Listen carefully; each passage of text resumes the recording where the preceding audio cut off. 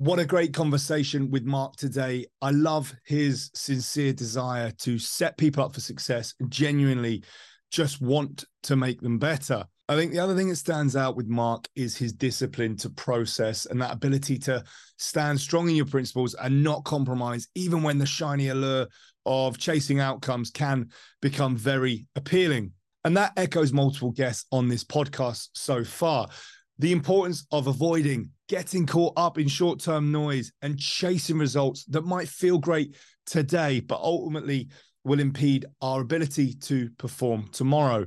It's a really important prism to judge your actions through, and another reinforcement of that fact that your development tomorrow is what should dictate your thinking and actions today. And that's something that Mark clearly keeps front and center.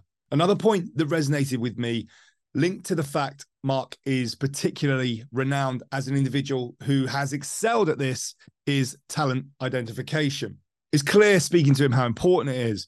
And I think his sport as well, baseball, is one of the leaders in the domain when it comes to identifying talent and the professionalism of doing so in terms of the approach they take. There's obviously the famous example in terms of the film Moneyball, where Brad Pitt plays Billy Beane, who was the GM of the Oakland A's. And of course, Mark Shapiro is featured as a key character in that film. But that leads me to what I'd like to talk about today, Penguin. For me, talent identification is the bedrock of all elite organizations. In fact, if you don't get this right, I'd go as far to say that it's very hard to excel at all at the organizational level. So the $1 million or even $1 billion question is, how do you predict a superstar that isn't a superstar yet? Now, in sport, coaches are on the constant lookout for the next Cristiano Ronaldo, LeBron James, Tom Brady, to convert the team from aspirational contender into championship winner. And it's the same in business. Venture capitalists are constantly on the lookout for the entrepreneurs on the cusp of launching the next Facebook, Uber, or Amazon. All over the world, in every field, from academia to music, thousands of hours are spent on identifying potential high performers. Many organizations spend millions to attract superstar talent, only to cough up even larger severance packages to get rid of their failures. It seems exceptionally difficult to spot future superstars in any profession. Each domain is going to have its own lingo, culture, and heritage, but the talent question is one that torments us all. Failures in talent are an absolute nightmare for so many of us. Getting it wrong leads to job losses, bankruptcy, relegation, plummeting share prices, and hundreds of millions of pounds flushed down the toilet. Whatever the domain, you all want to find the superstars before your rivals do. If you don't unearth LeBron James, Mark Zuckerberg, or J.K. Rowling, someone else will. Ultimately, you're looking for a competitive advantage. If you can identify talent more effectively than the competition, you increase the probability of producing winning results. Now, success is usually recognized at the organizational level, whether it be the inner workings of Google, SpaceX, or Goldman Sachs. But an organization is just a group of people pursuing a common goal, which is why an organization can only be as extraordinary as its people. Because people are so critical, identifying and retaining talent is possibly the biggest challenge any organization faces. One of the best chances of ensuring our organizations excel is to make sure you have the right people pursuing the right goals. Talent identification is basically venture capital. We're making an investment. It's about people, time, and money.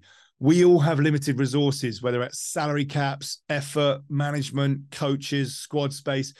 We must apply a filter to decide how to spend those resources on the performers you think will be most successful. Fundamentally, it's a prediction problem. The objective is to learn to predict who's going to become a gold medal performer in their respective field. Outlier organizations already know this and expend infinitely more time, effort on screening for those future superstars. As Mark shared, talent identification pipelines must be created organically, not discovered nor outsourced to a sales team.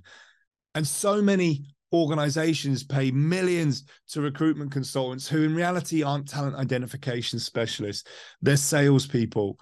The issue with hiring the wrong people is that you end up having to live with, fix, or fire them.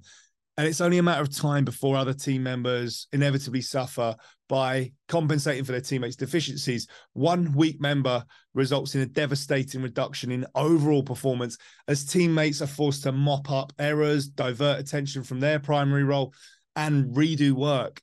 Most organizations spend 2% of the time, effort, and finances on talent identification and 80% managing their mistakes.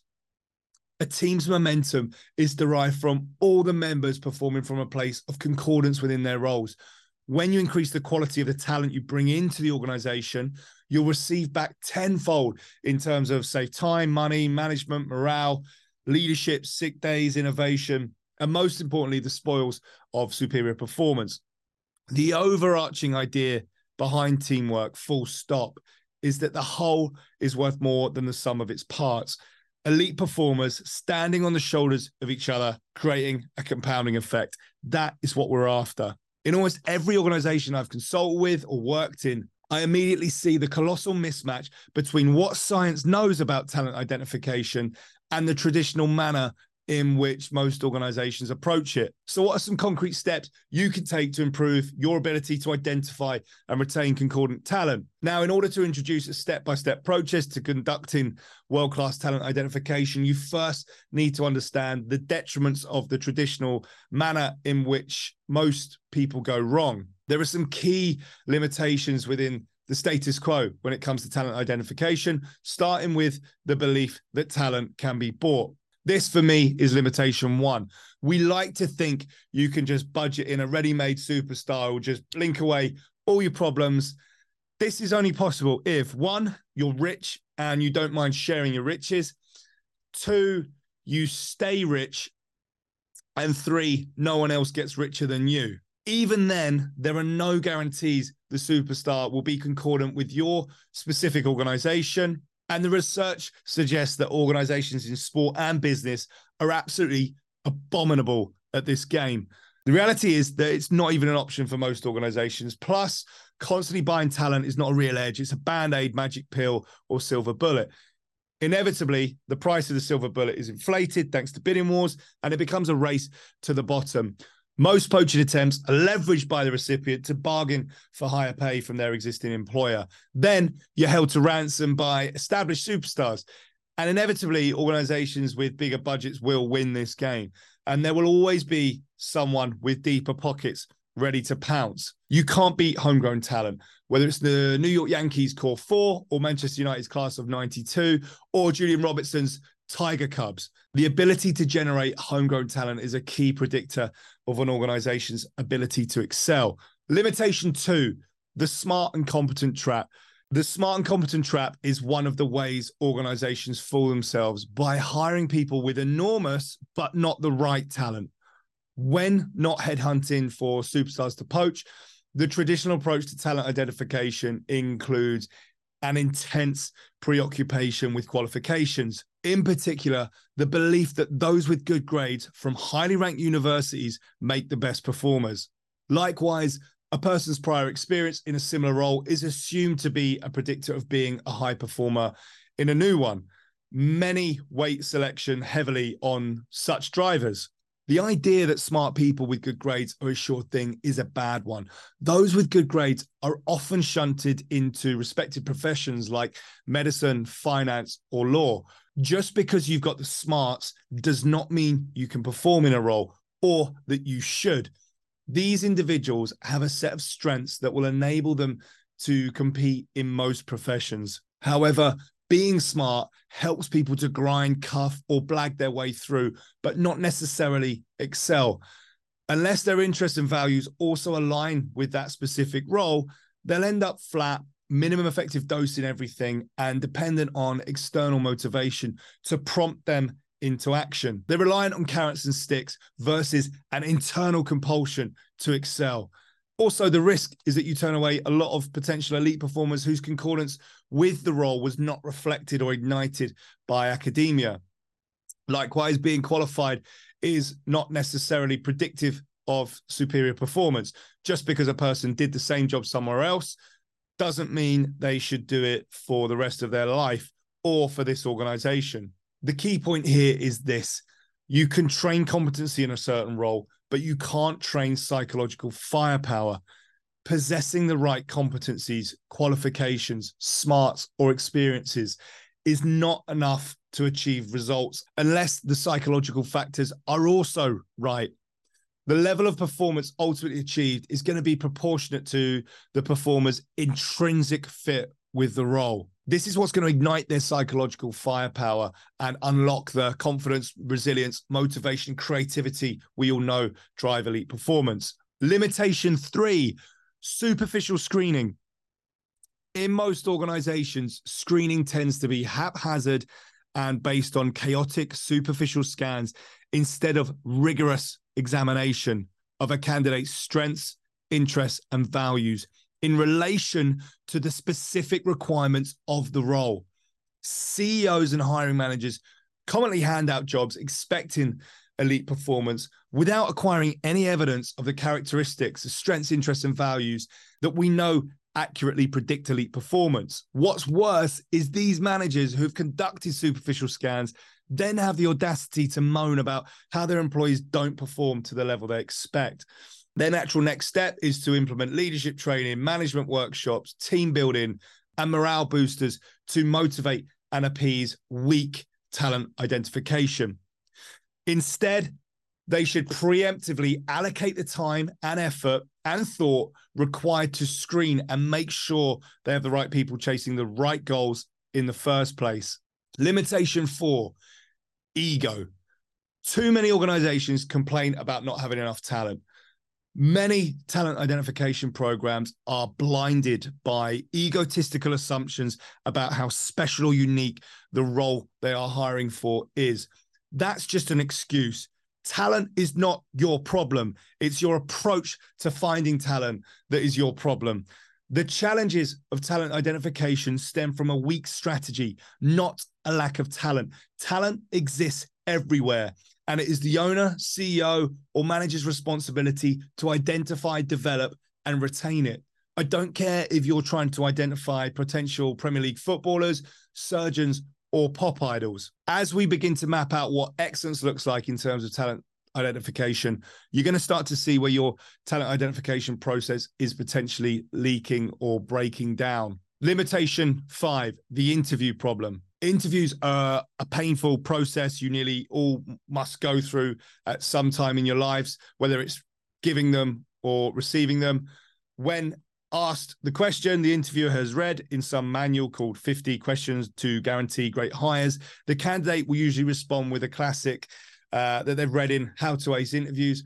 What is your biggest weakness? The questioner will say, setting a trap by utilizing a cliche to find out how humble and honest you are.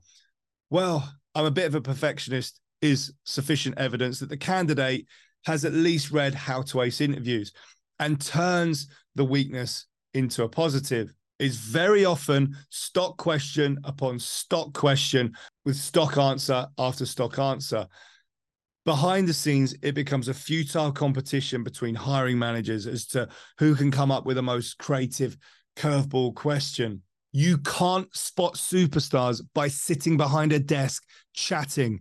In business, too many are hired based on talking a good game. Most talent identification consists of a chit-chat instead of a robust, repeatable, scientific methodology. The problem is that talking about performing is not performing. We can bullshit talking, but you can't bullshit doing. There are very few roles where the ability to interview well is causally related to superior job performance beyond the general ability to communicate. For me, this is where Ralph Waldo Emerson's famous quote strikes home for me. What you do speaks so loudly that I cannot hear what you say. We have all at some point been forced to work with the individual who is incompetent and yet presumably smashed the interview before ending up a disaster in action. Likewise, you've almost certainly let gold slip through your fingers over the years. The person who was unconvincing in the interview, who turns out to be a wizard on the job. Unless the job is to be interviewed, why place so much isolated emphasis on one process? The transfer to on-the-job performance is so poorly linked to actual performance. So if interviews are useless, and pretty much all the available evidence shows this to be true, Why do we insist on using them? The answer is that we love a good story, and interviews provide a more interesting and memorable narrative about candidates. The issue is these narratives are highly inaccurate and riddled with bias. We are really good at making up stories to confirm our own subjective and often useless first impressions. Plus, interviews are easy and they're the way it's always been done. It's much harder to do the thinking required to produce and operate an evidence-based talent identification process. So most don't bother, which is amazing for us. Limitation 6, bias. I want you to imagine two police officers sat by the side of the motorway. They're using their eyeballs to measure the speed of passing vehicles. "He's going too fast," shouts one officer. "No, he wasn't," says the other. It's absurd to think about ticketing drivers based on this approach, but it's done day in and day out during most screening processes. And perhaps this is the biggest obstacle with talent. We are riddled with biases about what drives success. Too many people use only their feelings, observations, judgments, and life experiences to evaluate candidates. And it's akin to the scene in Moneyball, which Mark was featured in during his time at the Cleveland Indians, where their head of talent spouts pearls of wisdom such as, "Ugly girlfriend means no confidence." It would be funny, except that this sort of thing is far too common. Bias has allowed smart, well-groomed, good-looking people with polished CVs who know the right people to hack the system, which is great for them. Our education system is designed to manufacture such people. Inevitably, they rat race their way to excellence that inevitably eludes them and the organizations they serve. There are a whole host of biases that make us awful at predicting future successes. There are 4 main culprits, though. The first one is natural talent bias. Here, you tend to grossly overestimate ability if you believe there are signs of natural talent, despite the fact that you all like to think that you prefer hardworking strivers. You'll genuinely opt for those you perceive to have natural gifts. 2 is the recency effect. This describes how you place more weight on the last thing you saw, which is why rock stars always save the best song for last, and we leave thinking that the whole gig was great. In sport, the recency effect is rife after big tournaments, particularly World Cups. You'll see the player that played well for 2 or 3 games transfer for hundreds of millions. 3, the halo effect. Here, those who start strong are overestimated in the future. So for the performer who starts well, the impression is more likely to stick, even if performance subsequently drops off. 4, we have confirmation bias. This occurs when you look for proof, especially when there isn't any, to confirm your first opinion on a matter. For example, in football, if the talent scout likes a player they're scouting and that player loses possession of the ball, the scout might describe the player as positive or adventurous for, trying to unlock the defense.